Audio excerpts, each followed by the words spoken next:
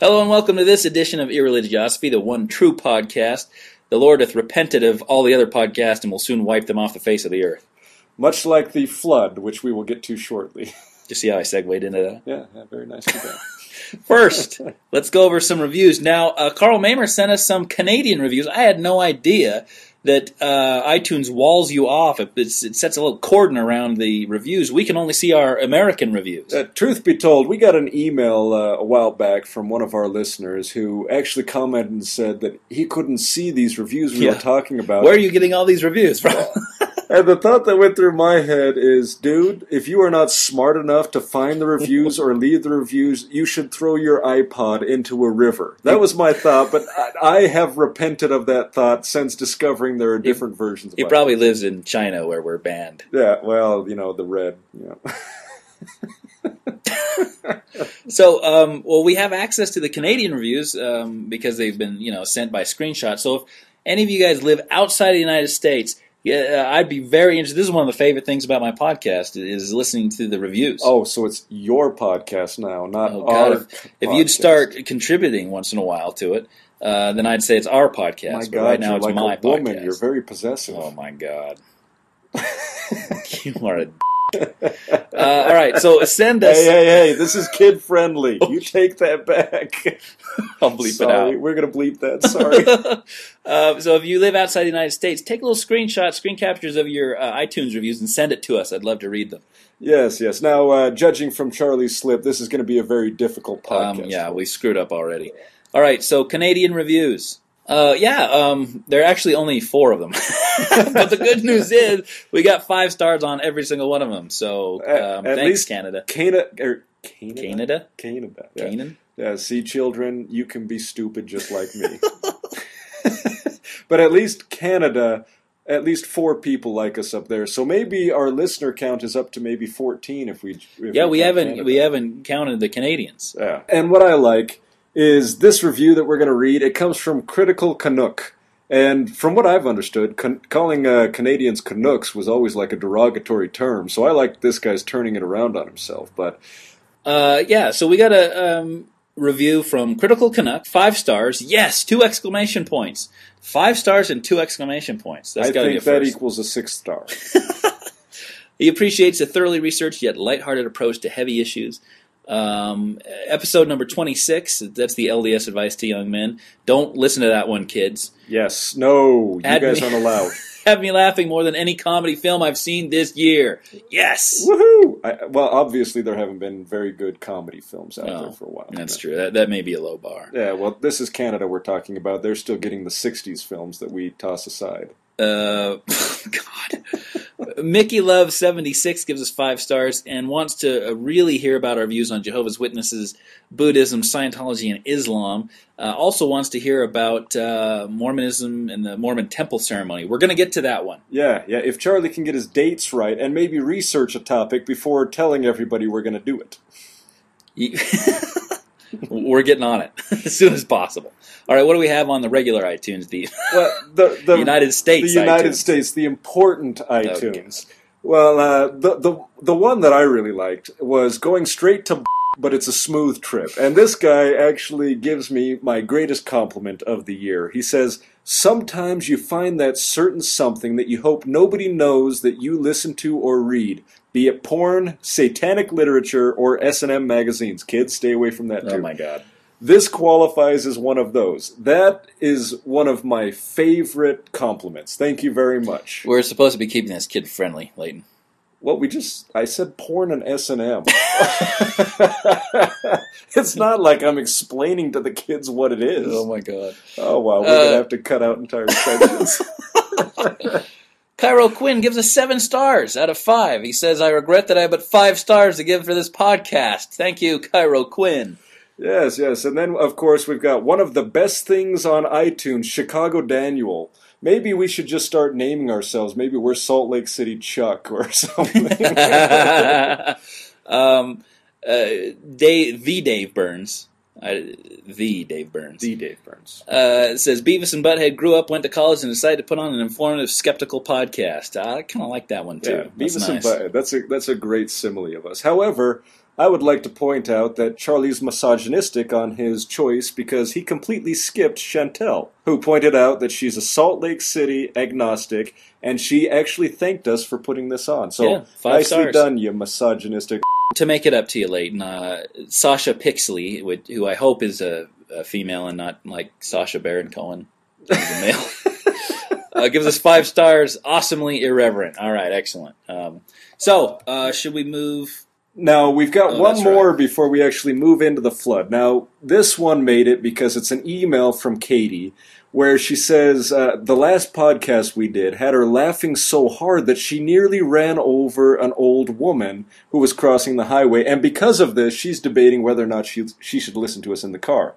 Now, personally, Katie, I think you should continue listening because the more old people we get off the streets, the safer it'll be for the rest of us. Yeah, don't worry about this. Get back to us when you've actually run over an old lady. Yes, yes. Not nearly. However, she would like to thank Jesus for Cthulhu. Yeah, Cthulhu. All right, so we're done here. Let's move on into the topic for this week, which is... The flood and the evidence behind it. Right, so why the flood didn't happen. So why didn't it happen, Leighton? Well, first, how we structured this is Charlie has gone in and he has found all the scientific evidence against it, whereas I have found the evidence for it by the naturalists or the young Earth creationists. The creationists, whatever. And the evidence is in quotes. when he Yes, says evidence that. is in quotes, and trust me, we'll get to that. But what I love is that earthage.org, they actually state that the flood, it's also about God's future judgment on mankind, and that's because Jesus Christ himself related the great flood of Noah's day to his own return to earth to reign over it and the people in it.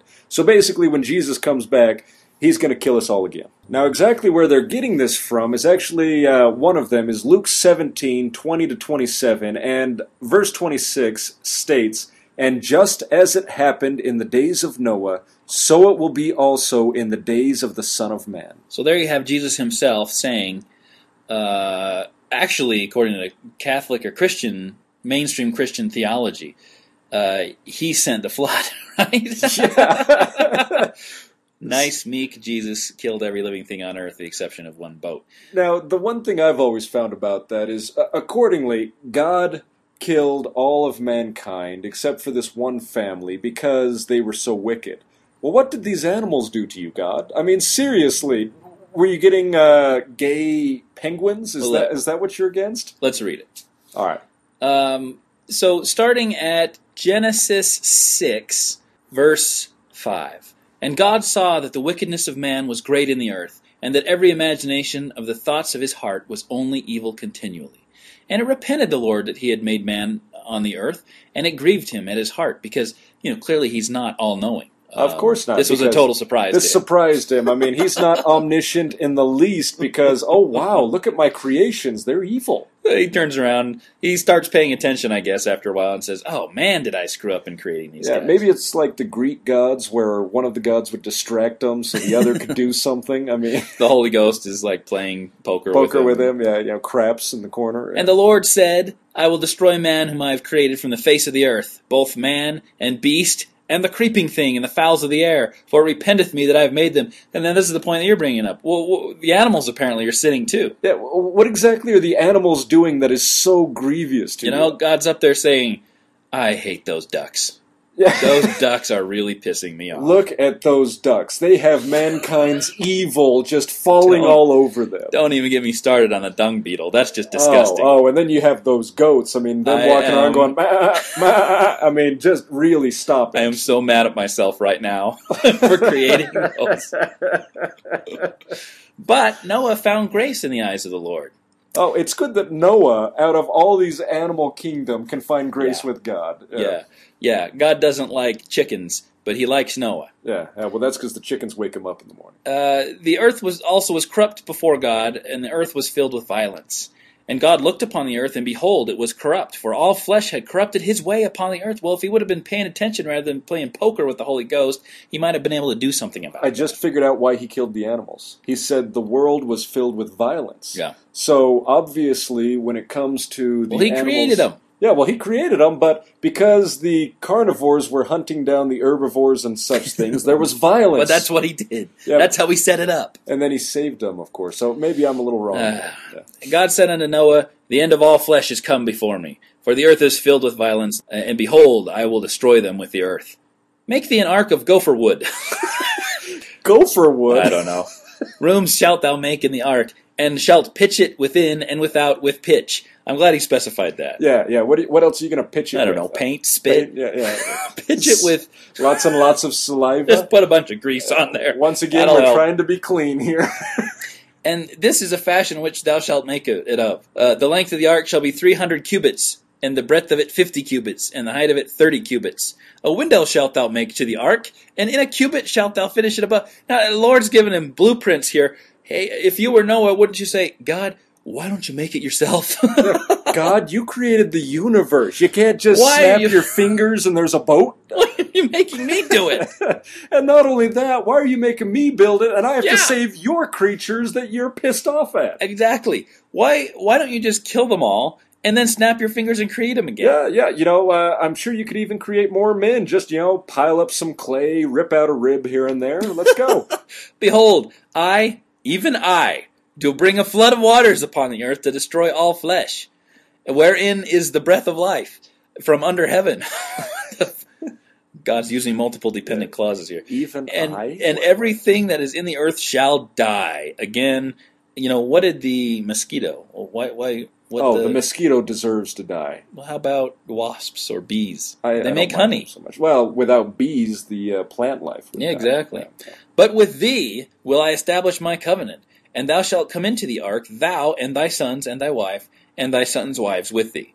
And of every living thing of all flesh, 2 of every sort shalt thou bring into the ark.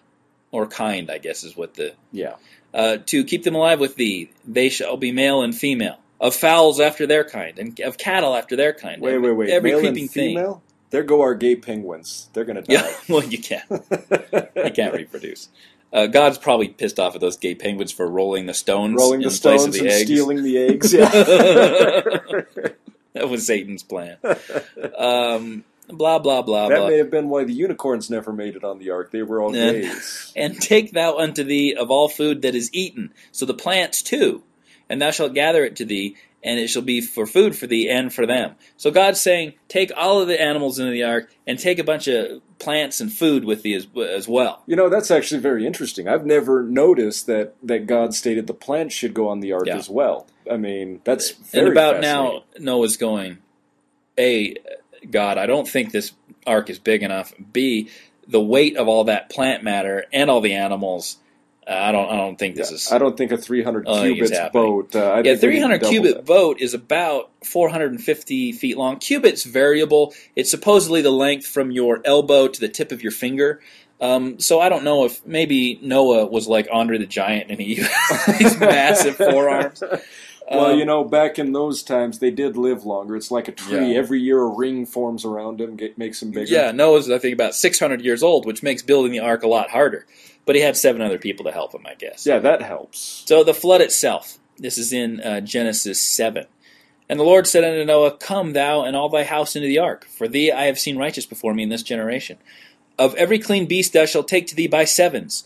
Now, didn't he just say... By 2s? By 2s? Yes. And of beasts that are not clean by 2. So in one part it says 2 by 2, and the other it says, the clean ones take 7 of them. And so you've got a week. He says, For yet 7 days, and I will cause it to rain upon the earth 40 days and 40 nights. And every living substance that I have made will I destroy from off the face of the earth. That's an important line. Remember that. So Noah did it, and he said he was 600 years old when the flood waters was upon the earth. In verse 7, he says, And Noah went in, and his sons and his wife and his sons' wives with him, into the ark, because of the waters of the flood. Of clean beasts and beasts that are not clean, of fowls and everything that creepeth upon the earth. There went in 2 and 2 unto Noah the ark. There it is, 2 and 2 again. And it came to pass after 7 days that the waters of the flood were upon the earth. And then it resets, it kind of rewinds. In verse 11, in the 600th year of Noah's life, more specific now, in the 2nd month, the 17th day of the month, same day were all the fountains of the great deep broken up, and the windows of the heaven were open. It doesn't rewind yet. And the rain was upon the day, and the rain was upon the earth 40 days and 40 nights. And now it rewinds. In the selfsame day entered Noah, and Shem, and Ham, and Japheth, the sons of Noah, and Noah's wife, and the 3 wives of his sons, and with them into the ark. They and every beast after its kind, and all the cattle. So now we're going into the ark again. 2 and 2 of all flesh, wherein is the breath of life. They that went in male and female of all flesh, as God hath commanded him. And the Lord shut him in. And the flood was 40 days upon the earth, so now it flooded again. So that's basically the story. I think they're floating around. Has just proved how boring it is even to listen to it. Oh my God, it's horrible. They're floating around, I think, for about a year, and then Noah sends out like a dove or a raven or whatever, brings back a branch, and then they land in I believe it was Ararat. a raven first. The raven didn't come back, and then he sent out a dove, which came back carrying a branch. Gotcha. So that's the story. So for those of you who do believe in a literal flood, or for those of you more to the point, have to argue with people who believe in a literal flood. Which, trust me, there will come an argument where this is concerned. All right, so let's launch into some of the problems with these various flood models. The logistics, everything. Let's hit them. First, even in modern times, wood isn't the best material to build large boats out of. It's great for small boats, little canoes, skiffs. The Greeks and Egyptians often fought on these boats as mobile platforms, but they weren't large. Even with modern techniques, the largest modern wooden boats we can get is about 300 feet. Well, and one major reason because of this is because wood is not strong enough to hold that much mass. You start getting into these large boats, and you put that much weight on a center position as the bottom of the boat gets, and it will start to crack. It's unstable. It's not going to last. Right. The boats, like I said, even in modern times, have to be reinforced with iron strips because the wood swells when it comes in contact with water. The weight shifts back and forth, and it causes leaks. So that modern crews are constantly pumping out these bilges of water in order to stay afloat. They just weren't listening to God and did not put enough pitch on their boat. Clearly, on the outside and the inside, God specified. Now, in modern times, it's 300 feet. The ark was 450 feet long, right? That's the pitch. It was, pitch. Keep in mind, again, the crew is 8 people, so they'd have to be pumping water and feeding and taking care of all the animals at the same time. Well, 8 people could do it if they were robots. 8 people and a bunch of angels. Yes. Hail Michael, the royal pooper scooper. What about all these animals that have special requirements, right? What about penguins and polar bears? Did you refrigerate certain sections of the ark? That's actually a very good point. I mean, we're talking climate control. Not only refrigerate, what about tropical climates? Yeah. What about snakes, lizards, insects that require constant humidity lizards and heat? that are cold-blooded, that require heat sources from the outside. Yeah. Absolutely, good point. Apparently they had lamps on one end of the ark. Yes. And a bunch of dry ice on the other. I can see heating lamps, and half the crew is over there. And what they did is they must have taken the animals and split them up equally between cold-blooded and warm-blooded. Right. That way the ark didn't tip with all the animals running towards the heated side. Exactly. Who want the warmth? All the cats and the dog. How about animals that require certain special diets, such as koalas? Did Noah bring along a bunch of eucalyptus trees? Yes, he had them out back near the window because, we all know plants need sunlight to grow. Yeah, how about strict carnivores where, you require a bunch of other animals? Is this what happened to the unicorns? Well, that's why he brought 7 of the clean animals aboard, right. So they could shovel more towards the unclean to feed them. The carnivores, they're predators. The ones that are the unclean. The predators, right. That's what happened to the other 5 mates over the year time. Wow, those things must have been just thin as rails. There are also many animals that feed on only one plant, right? Like thousands of plant species that have animals that only feed on them. Did he bring a whole bunch of these plant species and just save... just 2, I guess. Well, yeah, plants that are sexually reproducing. Well, it's like the silkworms; they only eat mulberry leaves. Right. So you got to have a bunch of the mulberry leaves. Well, what about the dung beetle? That's how they took care of the waste. They just rolled it right off. But they only have two. They only have two dung beetles. Yeah, how about the snakes that only eat warm, moving things? Once Those again, poor mice. That's the 7 clean animals that were sacrificed. You know, herbivores that require a continual supply of fresh plants. I guess that an entire section of the Ark was a greenhouse. Well, was that the tropical area? That, again, must be why he had one window installed. It was just one giant window to allow sunlight. Oh, wait. It was raining. There was no sunlight. A magnifying glass, maybe? But that would burn up all the ants, so he couldn't have that. And you only have 2 ants, right? Yeah, only 2. How about dodos, which, rapidly went extinct because they didn't have any natural predators, right? Because they live on islands. Yep. So when we discovered them, you'd walk right up to them and club them on the head. How did they survive? How did they get off the islands and onto the Ark? That's a very good point. Or how did they get off the Ark and onto the islands in the first place? What? Did they run across dry land and then God said, there's more water, let's just shovel it this way, and they're trapped? When the Ark landed, how did the polar bears get back to the Arctic? They all started in Turkey. How did we get this dissemination of animals all throughout the world? And why did koala bears only go back to Australia, right? Yeah. Why do you only find lots of marsupials you only find in Australia? How'd that happen? Post Ark.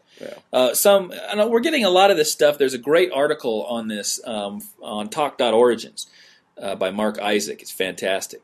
We're getting a lot of this stuff directly from that article. It's great. I highly recommend anyone who's interested in debating this to read that article. Yeah. How about some cave-dwelling creatures that can only survive in 100% humidity?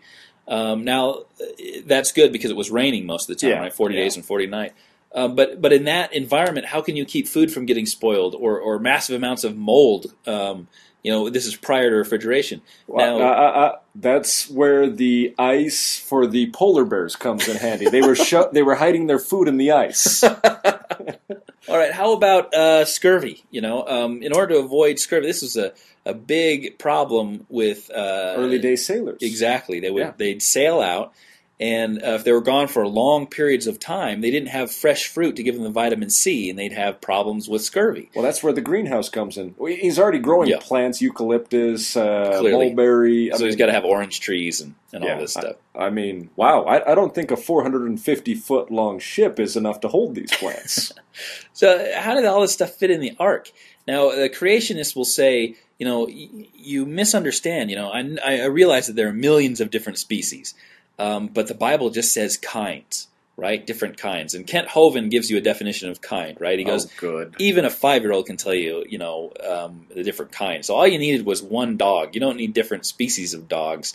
So you don't need like a Chihuahua and a Great Dane. All you need is one dog. So wait. Are you telling me that... And dog and wolves are the same kind, right? Because they look the same. So what did God do? As soon as they got off the Ark, he just started ripping ribs out of everybody and creating these other species? I mean, these other kinds of dogs? Well, it brings up the problem because it says in the Bible that the reason he takes them 2 by 2 is so that one can mate with the other and then replenish the earth. So the kinds actually imply reproductive isolation. So based on the Bible, the whole reason you bring these guys on there is so they can reproduce with each other and fill the rest of the earth. So these kinds really, the different kinds have to be separated by difference in reproduction. So if you can't reproduce with, if a dog can't reproduce with a cat, those are 2 different kinds. Now, one thing I would like to bring up is not only did he have to separate them 2 by 2 with animals, but he must have separated them male and female as well.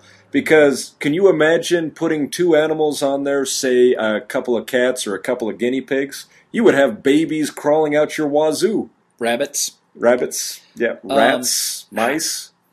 And by the way, what about earthworms, which are hermaphrodites? Did he carry on 2 by 2 of those? They just look at each other like, so? Yeah, maybe he was looking at them going, why aren't they mating? And he says male and female of all the species. What about whiptail lizards that are parthenogenetic? That they're all female. They lay eggs, and the eggs are fertilized, and the entire species is female. Well, they're asexual. maybe God was as confused as Moses said, just take 2 of them. We'll figure it out as we go. Noah's like, whatever. 2 Komodo dragons. 2 Komodo dragons. 2 sharks. Yeah. Male and female. I'd love to see the Shark Tank he had on there. So, fitting these guys in the ark. Look, if there were fewer kinds than there are species today, in other words, if these kinds then kind of fanned out into all the different species that we have, that creates a massive problem for the creationists, because the flood apparently occurred about 4,400 years ago, so that's 2400 BC. If you have just a few kinds, then in order to get from 2400 BC to the amount of species that we have today, you're positing massive amounts of macroevolution, much more than scientists do. You know, a good thought just popped up into my head when we brought up the sharks. Of course, Moses wasn't bringing sharks on there. He was only bringing land-dwelling. However, if we had... What do you mean, of course? Hey, shut up, I'm talking. if the amount of mud and debris that would be churning through the water, and the amount of fresh water that would happen, decrease the salinity... Wait. I was getting to that point. You're taking my thought. Go ahead. All right. But we have coral shelves that are disappearing because we are changing the chemical stasis of the oceans. So what exactly happened to the oceans? Why is it he wasn't saving the ocean animals as well, keeping them in their own salinity? You can't just assume that all the fish would survive, because some fish require massive amounts of brackish water, some require ocean salinity, some require freshwater salinity, and massive variations in between the two. So if you change the salinity and then you add all the debris so that the fish get clogged up their gills, they can't breathe, they would die as well in a massive flood. Yeah, so you can't just assume that they survive. Yeah, he would have to bring on not only land, but ocean creatures as well in order to preserve life. Right. So this boat is getting awful tiny. So how about the ventilation?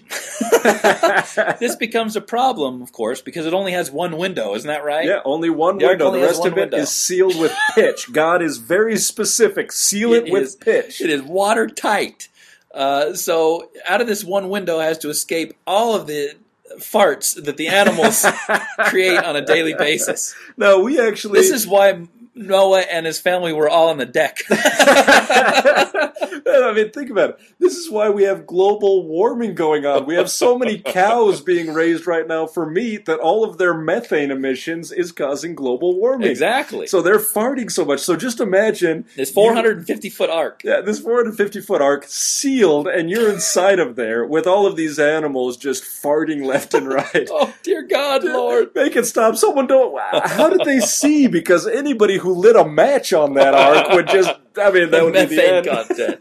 And that, how do you manage all the waste? Some of these animals have to be below the water line, right? Yep. I suppose you could put the Tyrannosaurus, who's going to produce massive amounts of waste, up on top, so you could just sort of kick it out. If you're not going to get eaten by the Tyrannosaurus Rex and the Velociraptors, you just kind of kick it out before you get chomped on. That actually reminds me of my childhood. I was raised on a bit of a ranch sort of thing, and we had between 50 and 20 goats, and while we were building this large fenced-off area, we had them penned up for about a year in a 40 by 40 foot area. Yeah, it is difficult to understand the magnitude of this waste management problem unless you've actually dealt with this stuff yourself. Yeah, unless you've dealt with it. So, I mean, I was about 12, 13 at this time, and after a single year of these 15 to 20 goats in this 40 by 40 foot pen, the poop and the urine had piled up past my knee. Yep. They were able to climb over the fence that we had built for them, and we actually had to build the fence higher because we still weren't done with the other fence. How many goats did you have? 15 to 20.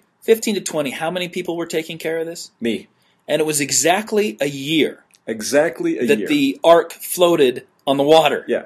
So you have 8 people, 8 taking care of this let me for a year for every kind of animal there is. As someone who has had to shovel this stuff, it is a full-time job, especially with just goats. So I can only imagine an elephant. I mean, if you've ever seen the YouTube video where the elephant craps on the guy and kills him because there's so much crap coming out of him. That was a Darwin Award, where the zookeeper kept shoving an enema into the elephant. Yeah. And finally he got in there, and the elephant just erupted and killed him under like 600 pounds or something. I don't know. Several hundred pounds of feces. So I'm sorry for Moses' family, or not Moses, Noah's family. Some of them had to die. Yeah, there had to have been deaths left and right. Oops, that's why we... Like I said, remember some of these animals have to be below the water line. So that waste has to be carted up above deck to be thrown out the side. Yeah. I mean, we Very only difficult. had one opening. And not only that, it was one opening besides the opening they sealed when the animals come on. So every single drop of waste had to be carted up to that one window they had. So, did Noah have a treadmill? Remember, this is a year that they're kept above the water. Pinned inside 450 feet. You got cheetahs, you got wolves, you got dogs, you got cats, you got ducks, you got chickens, geckos. Can you imagine how fat these animals would be if they're eating all the time and they're not exercising? Well, maybe they were just creating veal. I mean, they take these lambs and they put them in little boxes so they can't move, so the meat will be very tender. That's maybe there was a track around the edge of the ark. Oh, that he'd let the cheetahs in, and he'd have to run in front of them with a deer, a picture of a gazelle or something. Yeah, or it was automated like the dog races. They just have that rabbit that goes around and all the animals are chasing each other. They had the unicorn. And that's, they eventually got caught. Yeah, that explains why we don't have unicorns. So, how do you keep the animals from getting fat and out of shape? And then a massive problem. Where did all this water come from for the flood, and where did it go? Remember, in the original story that was cribbed from the Enuma Elish, you had the firmament, which separated the waters below from the waters above. And the Bible says the firmament opened and all this water poured down, right? Yeah. So that leads some of the creationists to come up with this vapor canopy idea, where the world was surrounded by this layer of water vapor, apparently. There's just a couple problems with that. Just a couple. One, how does sun get through something like this vapor barrier to warm? We would freeze. Right. Any amount of thickness of a water vapor, if you surround the earth in it, is going to decrease the temperature before the flood. Yeah. So apparently Noah was in the middle of this ice age. Well, he had great heating in the ark. And then if you allow the water vapor to go through the atmosphere, anytime you bring something down through the atmosphere, if you've ever seen a picture of the shuttle or anything like that, going through, it heats up substantially just because of friction. So this is a problem with the vapor canopy model and also Kent Hovind's model where a comet came and dropped it off. I was telling you before the podcast, one of my uncles with a straight face said, because I asked him, how do you explain coal and oil deposits without recourse to millions of years, right? Yeah. Of organic material being compressed. He said, he looked at me like I was an idiot and said, I can't believe you're swallowing that theory when obviously all the oil and coal on the earth was deposited by a gigantic comet. And so I said, has this man ever seen a shuttle come back? He looked at me like I was an idiot. And I looked at him and I said, why would that have not ignited when it hit the atmosphere, thus burning the entire atmosphere of the earth? How could that have made it all the way through? And he looked at me and said, oh, I never thought of that. Oh, yeah. This is the type of argument you're going to get when you talk to people. So either of those, the vapor canopy model or the comet, this amount of water would superheat upon entering the atmosphere, thereby changing its chemical makeup. Absolutely, and probably boil.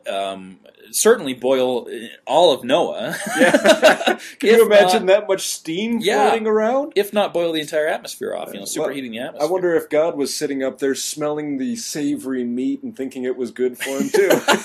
Noah's savory meat. Also, if you get above the atmosphere, you have no ozone layer to prevent the photons, the light, from breaking down the hydrogen and oxygen, so you wouldn't have water anyway. Yeah. But, these guys, they're not hung up on science, pretty much. Yeah. So that doesn't bother them. And, and God can snap his fingers and make it a miracle. But if he does, where does this whole story come from in the first place? Yeah. Well, why? Why does it matter? Why doesn't God just snap his fingers and all the unholy people just die? I mean, wouldn't that be more powerful? I mean, then you don't have people like us sitting here going, God, you're an idiot. I mean, really. What are you doing? There is no evidence of the flood in ice cores or tree ring samples. Ice cores going back tens of thousands of years. We got no evidence for a worldwide flood. You'd have debris in there. You'd have changes in salinity. You'd have some type of evidence. Tree rings seem to have been unperturbed by the flood. Not only tree rings, but civilizations. Yeah. China, Egypt, not a single one of them brings up a worldwide flood. None of them. Remember, 4,400 years ago, 2400 BC, well within China's dynasties, well within Egyptian dynasties, well within multiple empires of the Mesopotamia, Mediterranean that we have documented evidence from, no one seems to have noticed this. We have pyramids from that time age, so why is it these pyramids don't show water damage? Why are they so dry still? Why are they still there? Yeah. I mean, you'd think that all that external pressure would have crushed them. Wait. The pyramids were built by aliens, so... That's true, so they're super. They're super good. The existence of polar ice caps presents a problem. What would have happened, you would have flooded the entire world, thus breaking up the ice caps, I'm pretty melting sure them. ice floats as well, so wouldn't these ice caps have started would have floating lifted, around? broken, melted, and they certainly, in Greenland, the climate over the last 10,000 years does not allow for the regrowth. You have a change in the refractiveness, I think, so it instead of the Earth absorbing it, it's all reflected off of it, and that causes decreased heat, right? So that's the only reason that why these ice caps were there, was because they were already there. But the temperature wouldn't allow them to reform in the last 10,000 years. No, not even close. There's no traces of flood on seafloors. We should be seeing lots of debris move from other places. Land-dwelling mammals dead in the bottom of the sea. On the floor. Different grain sizes because it's been churned up. I wonder why all these stratas just stay the same. It's unbelievable. By the way, in the geological column, which we see the entire geological column in North Dakota, there is no evidence for a worldwide flood. Surprisingly enough. Now, the creationists will say, oh, well, it was sorted, right? Of course, yeah. It was sorted. And the flood explains the geologic column, like the Grand Canyon. The different heavier weights of the mud, the clay, settling in those layers. Slight problem. Did God also look back and think, ooh, these fossils I'm going to plant in these certain areas, they should weigh exactly as these grains do? Right, so... Apparently, God made the bacteria, the single-celled organisms, a lot denser than the multicellular organisms, and so they all floated to the bottom like bricks.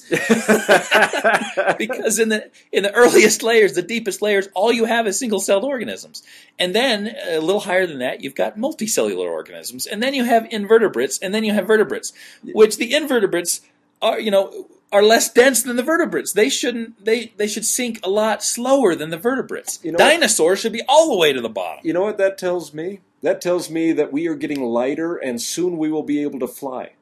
Just without anything else. We are getting lighter as evolution progresses. Are you kidding me? Not one dinosaur, not one T-Rex, not one Velociraptor, Brontosaurus, pterodactyl got up to the highest layers? Couldn't we just have a brontosaurus with his neck above the water, just kind of walking around going, I mean, come on. So why do we find mollusks in multiple layers? We have all these geological strata, and mollusks cross all these strata. They're why? The cockroach of geology. Yeah.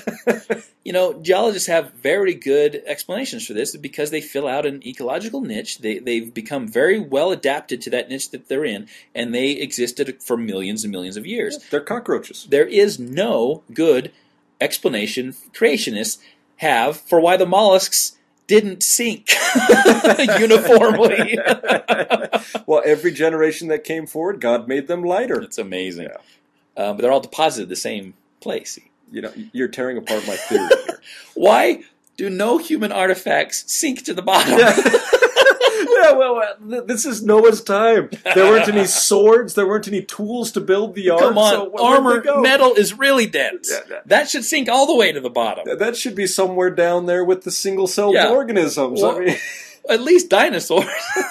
Why are there no human artifacts in the dinosaur layer? Oh, God. Why are they all found in the uppermost layers, right? Yep. There's the principle of hydrologic sorting, which is what sorting by density within water, which is what the creationists say caused all these layers. And Kent Hovind's very fond of taking this, this sand and all the shaking different it up, dense grains and shaking it up, and it sorts itself. It's based on density. And I guess sandwiched between those two layers, I suppose also between size of the grains. But why also are all, the pollen and the spores of the same plants all nicely sorted within the same layer? Why?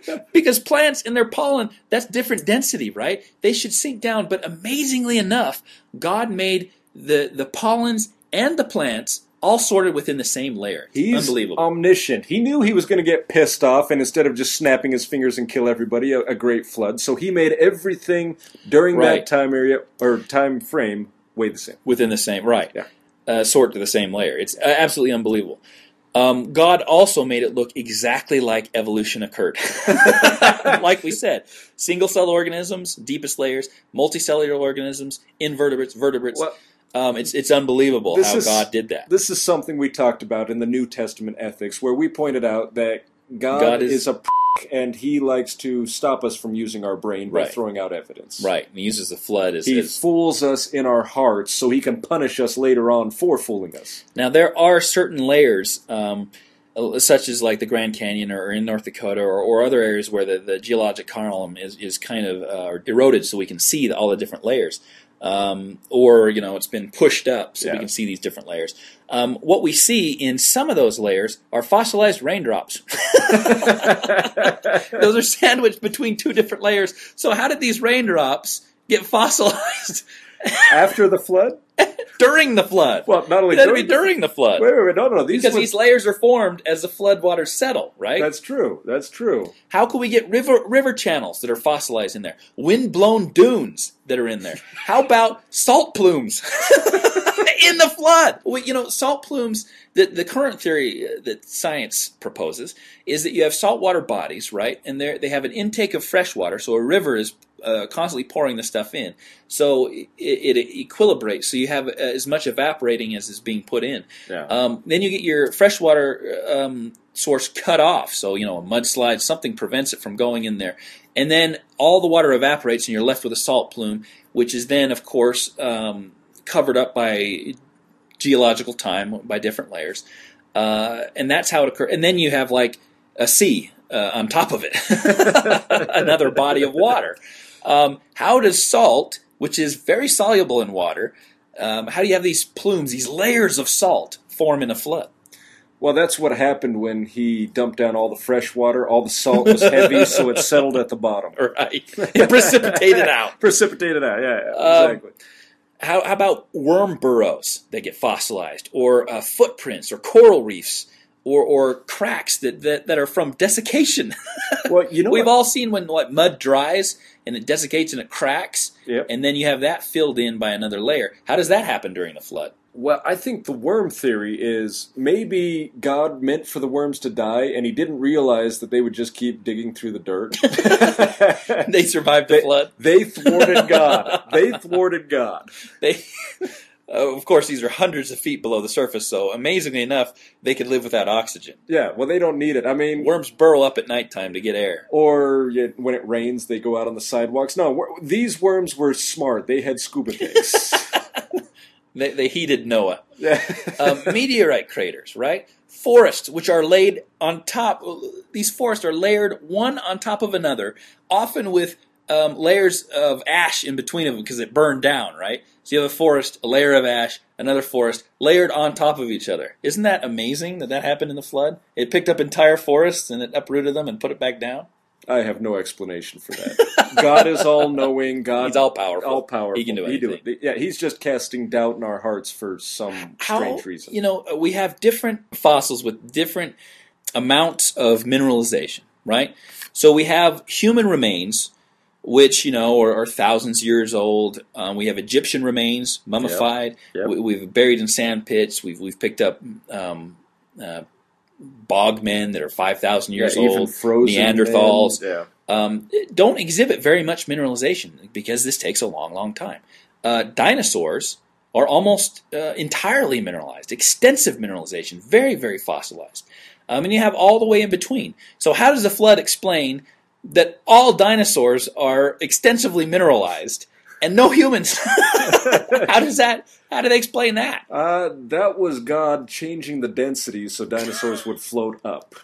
That's how they got down below. Yeah. That's true. And other animals have various stages of mineralization depending on what layer they're in. It's amazing. Yeah. Anyway, how did modern plant species survive, right? Most of the plants and their seeds would be killed if they were submerged for a year. I think, especially if they're soaked in salt water. Yes. The salinity would drag out the purities. It would. They can't deal with it on a sudden basis. So, creationists have proposed various vegetation mats, these massive mats of vegetation, where, curiously enough, plants and animals could have survived. But that's not in the Bible. God, save me from your people. God said he wiped out everything except for what was in the ark. So there's no biblical evidence for vegetation mats. Floating vegetation mats where koalas survived on. And why don't we have Noah talking about how he's looking out the window and, look, there goes an island of vegetation mats floating by. So you have to disbelieve the story as it's written in the Bible to believe these creationists whose entire purpose of putting this evidence forth is to support prove it. Yeah, it's horrible. Makes a lot of sense. When the waters receded, a lot of the plants would be buried under hundreds of feet of sediment. Topsoils would have been stripped by a global flood. How in the world do you get plants, then, with no topsoil? No established soil. Well, God already took care of the salt layers, the salt plumes, so he planned for He just snapped his fingers. Yeah. How about diseases? How did syphilis survive? Point.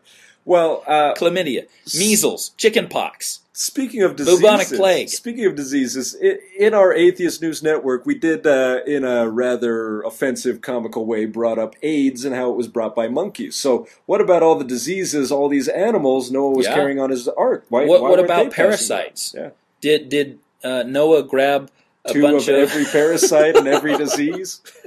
Infected some animals? Maybe that's why they brought extra animals along. Yeah, maybe that's where the 7 came from. I suppose they could say that Satan created all the bacteria and the diseases, and he just recreated them. I mean, so the flood would be a massive inconvenience for Satan. Yeah. I could just see Satan going there.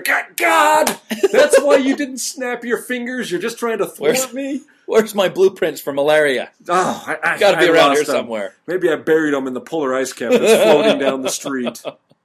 How did the short-lived species survive? They were up, remember, for a year. Yeah. The specific example Mark Isaac gives is mayflies. Certain mayflies have a lifespan of a few days.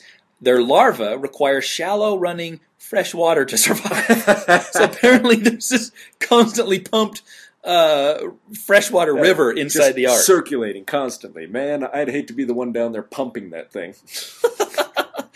He also brings up the problem of inbreeding depression, right? Yes. So we know that cheetahs, for example, have this problem because apparently they lack a lot of genetic diversity. So scientists think that at some point there were no more than something like 300 cheetahs. They had that bottleneck, and then from that kind of founder population, they expanded again instead of going extinct. If you get it down to only 2, or perhaps 7 or 14, almost always those animals go extinct because there's so little genetic diversity. You have rare diseases pop up with massive amounts of frequency. They get fixed in the population, and you eventually die. Yeah. So even massive efforts to save species whose numbers dwindle to this amount have failed. And kids, those listening, this is why you don't hook up with your sister. Just want to point that out. Just want to point that out. Stay away from your sister. Your offspring will die. Yeah. Stay away from first cousins. Yeah, first, et cetera. Second. Just stay away from the family tree. That's my job. All right. Those are just a few of the problems with a global flood. Yeah. Now, Leighton has done some research on some pro-arguments that the creationists frequently give in support of their flood geology. So we just wanted to just skim it. We're just going to touch it. Now, they actually had 18 evidences on this site, and we're just going to skim it because some of them were very complex and just retarded all in the same. Well, frankly, sense. Some of them are unintelligible. Yeah, I don't understand. I couldn't understand some of them either. It's amazing.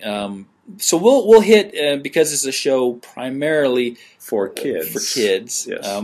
Or because this is a show where we know that kids are listening. Yes. We're going to hit the most simple of them. All right. Now, the first one on the list that we've kind of come across is that the fossils themselves are proof that the flood happened because fossils are not forming in lake bottoms today, nor are they being formed at the bottom of the sea because in order to create a fossil, it has to bury the plant or animal after it has died, and that can only happen in a cataclysmic event such as a flood or a volcanic eruption. Well, first of all, why does he think that the bottoms of the seas as they are in now, as they exist now, are the bottoms of the seas as they've always been? Right? I mean, you've got shells of the top of Mount Everest or at top of high mountains. Utah used to be a massive lake called Lake Bonneville. It clearly is no longer right now, otherwise Leighton and I'd be well, that was underwater. More southern Utah. We're good up here. But second of all, a brief, I'm not a geologist, but a brief internet search turned up at least 20 different forms of fossilization, 20 ways that fossils can form. This research of looking up these other forms of fossilization took us under 5 minutes to look up. Again, these creationists are just willfully ignorant of this stuff, and it almost seems to me they don't want to know, right? It's like they're plugging their ears.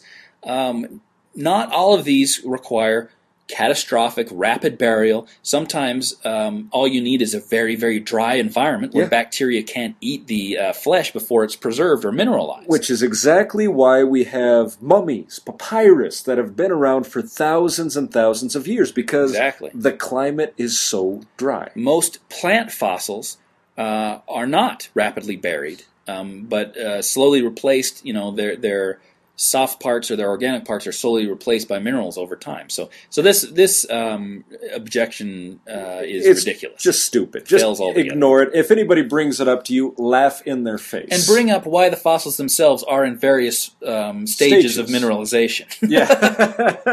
That's a very good point right there. Well, the next one that they bring up is kind of against the Grand Canyon, because the Grand Canyon is brought up, hey, you can look out there and you can see the different layers of strata. You can see these different formations over millions and millions of years. And what is brought up is Mount St. Helens. When it exploded, it sent down this magma river, and it met up with the river, Toutle River, and by this, it diverted the river, created a 17-mile-long series of canyons in just a few hours, and they call it the Little Grand Canyon. And it's kind of entertaining, because Charlie and I, we looked this up, and one of the funniest things about this canyon is the river is flowing in pretty much a straight line. Right. They say the Grand Canyon was formed the same way, right, with these massive floodwaters, although how a global flood that floods across the entire surface of the Earth creates what is essentially a very small Grand Canyon. Why that would happen, I have no idea. Well, have you ever been in a bath? I don't even know of any proposal for that to happen. I know, exactly. Have you ever been in a bath and you pull up the little plug and all of a sudden the water starts spinning down? The Grand Canyon is God's bathtub plug. He pulled it and that's where the water went. That's where the water all receded and carved it down. I mean, if you look at the Grand Canyon, especially at kind of the beginning of it, there is a massively meandering river that travels 5 miles on the river as it only travels 1 mile as the crow flies, right? Yeah. So this is not a catastrophic event. Catastrophic events, as I know them, don't meander.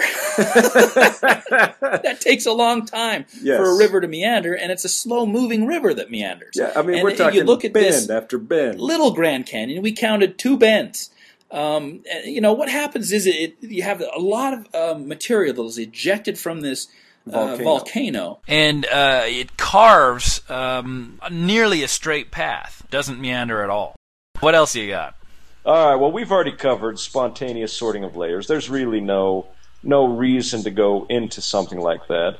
Another thing they bring up is extensive strata and pancake layering, and basically what they're talking about that is they have these strata that stretch across entire states, and they're saying that there's a problem with something like that, because how would a strata so large form? Across entire states? Yeah. We talked about Lake Bonneville, right? I mean, if the oceans now aren't where they were before, and there are great seas, and those things could have been the bottom of seafloors, as it was in the past. Exactly, and the funny thing is they're trying to bring up that it was a worldwide flood that did this, and then they say there is virtually no evidence of erosion between the layers. Well, of course not. If there was a lake there depositing silt over time, it's not going to be erosion such as you would get through rivers, wind, such things as that. Well, they have to choose their layers very carefully, because often there is massive amounts of erosion in between layers. Not in these ones that cover entire states. Come on now, we have to trust their words. Okay. Well, the point is, if all of this stuff was deposited in one single catastrophic flood, then there shouldn't be any erosion in any layers anywhere, right? Or fossilized raindrops or fossilized worm burrows or anything like that. Yeah. Well, the next one is going to have both you and I laughing. And the reason why is the title of it is A Whale of a Fossil. And they talk about how in 1976, workers from the Dicolite division of Grefco Inc. found the remains of a baleen whale, and it was entombed vertically. So the whale was standing up on its tail. And they're basically talking about how the modern baleen whale is 80 to 90 feet long, and how could this whale possibly have been buried upright if there wasn't a worldwide flood that caused silt to surround the thing and bury it in such that manner? Right, and once again, this is such a massive mystery that 3 minutes of Google searching turned up the solution. Yeah, really pathetic. It wasn't buried upright so that it's standing on its tail. Not at a 90-degree angle. It's not perpendicular. It's more of a 40 to 50-degree angle from horizontal. But you got to remember that there are layers around this whale, and they're all in the same 40 to 50-degree angle from the horizontal that the whale is. So the whale was at one time buried perfectly horizontal, and obviously what happened was these layers got shifted through an earthquake or some process that pushed all the layers up to an angle. This happens all the time. If you look at tectonic plate movements, of course they don't believe in tectonic plate movements. Right. If you look at mountainsides that have been eroded away, you can often see these layers that appear to be at an angle from the horizontal. Well, how in the world would that happen other than the fact that it was pushed up at an angle from some force below? I mean, come on, people. Yeah, see, that's what I love, is they don't even talk about how the strata that this whale is buried in goes perfectly with the whale laying down. It's also on the angle. So right. So if the whale was buried on its tail, standing straight up, so was all the rest of the fossil layer, so the strata, right? Somehow this catastrophic flood, deposited vertical layers instead of horizontal. I mean, it's ridiculous. Come on. Come on. Yeah, well, once again, 3 minutes of a Google search, and we found the solution to this problem. So, it is backbreaking, and you can't expect creationists to understand how to type on a computer and access the internet. Yeah, well, Google is one of those mysteries that only trained professionals know how to use. Yeah, the Google homepage is very complicated. That single box can confuse quite a few people. With the search button, it's very difficult to figure out. Right. If the box itself was a search button, then maybe. Yeah, maybe there should be long pages of directions underneath to help these people. There is no instruction manual. That's correct. All right, have we exhausted all of the inscrutables? I'll go over just the last couple really fast. They also quote the marine fossils in the mountains, but of course we've already refuted that, saying, you know what, the oceans are not where they are today, and with tectonic plate movements pushing these mountains up, they were once much lower. They assume that the mountain has always been in the same place that it is currently in now. Well, once again, this goes to believing that the Earth is only, 6,000 years old, so the mountains have to be there. But my favorite is they bring up these erratic boulders. And what these are is they're giant boulders all over Europe and North America that were transported many miles by some mysterious force. And, of course, this mysterious force was the massive flood, according to them. Had to be the flood to pick it up and deposit it. It couldn't have been, I don't know, humans like in Stonehenge or the pyramids. Those are also natural formations that were caused by the flood. Yeah, well, that's the reason why they're there, and they weren't destroyed during the worldwide flood.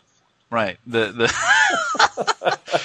flood picked up millions of blocks and deposited in the form of a pyramid. And you got to remember that the flood actually failed twice in its creation of the pyramids, thereby creating the bent pyramid and also the pyramid that was going to collapse in on itself, which has large timbers inside of it to stop it before finally getting to the flood. Put those in there too. Yeah, of course.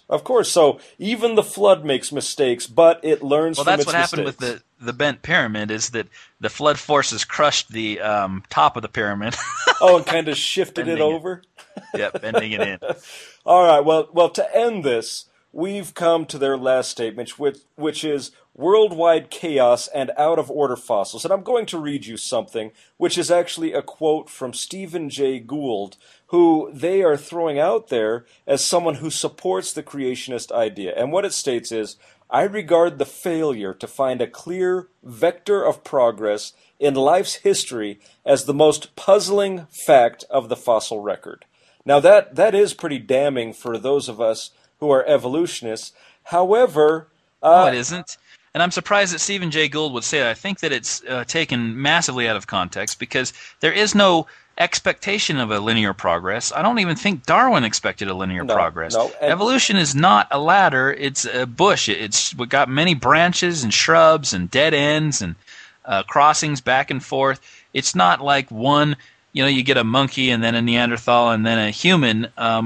That's totally false. There is no linear progress, and it's not a puzzle at all. So I'm very confused about what Stephen Jay Gould, who is a very famous anti-creationist, pro-evolution, the guy who came up with the theory of punctuated equilibrium and wrote a bunch of anti-creationist books, would say that just stuns me. And I don't. What was the source? Where was that found? Well, actually, I looked up the source and I discovered, what a surprise, that these creationists are being just a little bit less truthful than they should be.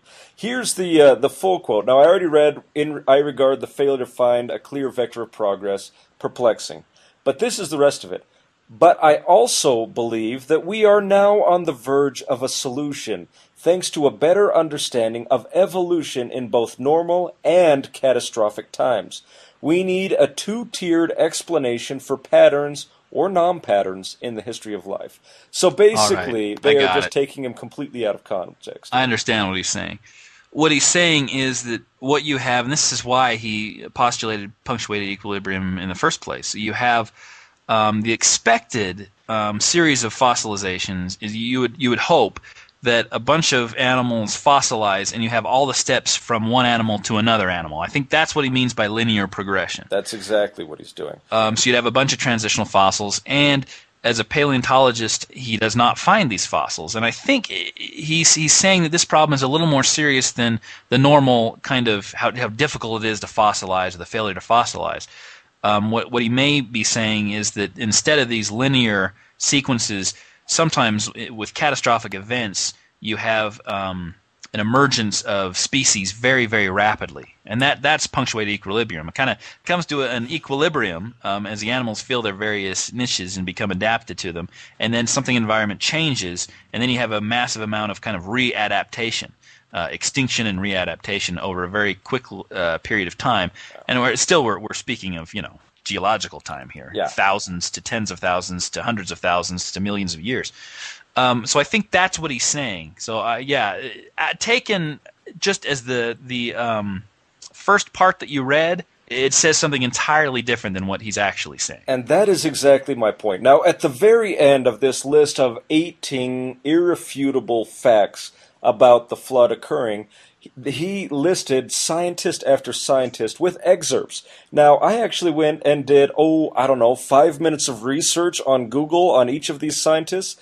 You broke a sweat. Yeah, I broke a huge sweat. It took me all of 15 minutes to look up every single scientist. All David M. Rupp, another one that he starts quoting in support of the flood, is a paleontologist with the University of Chicago. And not only that, but when he retired, he assists the Santa Fe Institute to develop methods and approaches to dealing with the evolutionary exploration of morphospace.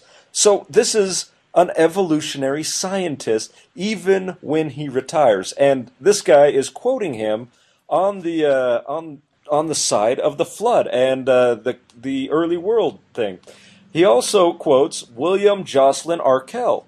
Now, Arkell is a British geologist and paleontologist who specializes in the Jurassic period.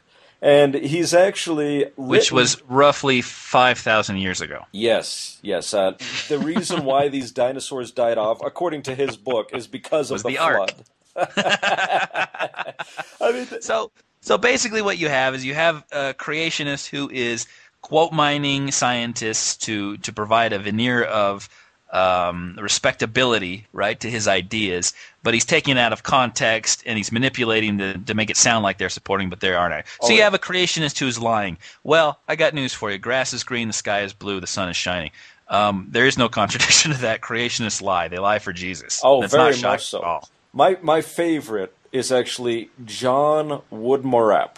Now, this guy is actually He's the guy who did the Ark feasibility study. Yes. That said you can fit all the animals into the Ark. Yes, he's the one who did the Ark feasibility, and he actually states that he was a freshman in college, and a member of the Campus Crusade for Christ won him over to the Lord. Now, it's Shocking. Interesting because... I'm shocked. Yeah, shocked. What a surprise. But he throws out all this science, and then he even quotes something, and I want to read this quote.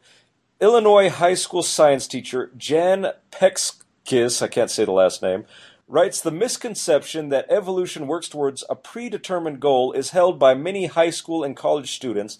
This is understandable because evolution is an abstract and generally non-observable phenomenon, and living things do seem well designed for their environments. Now, there is one problem with this. John Woodmorapp is Jan Pekskis. In fact, they're the same person. John Woodmorapp is Jan Pekskis.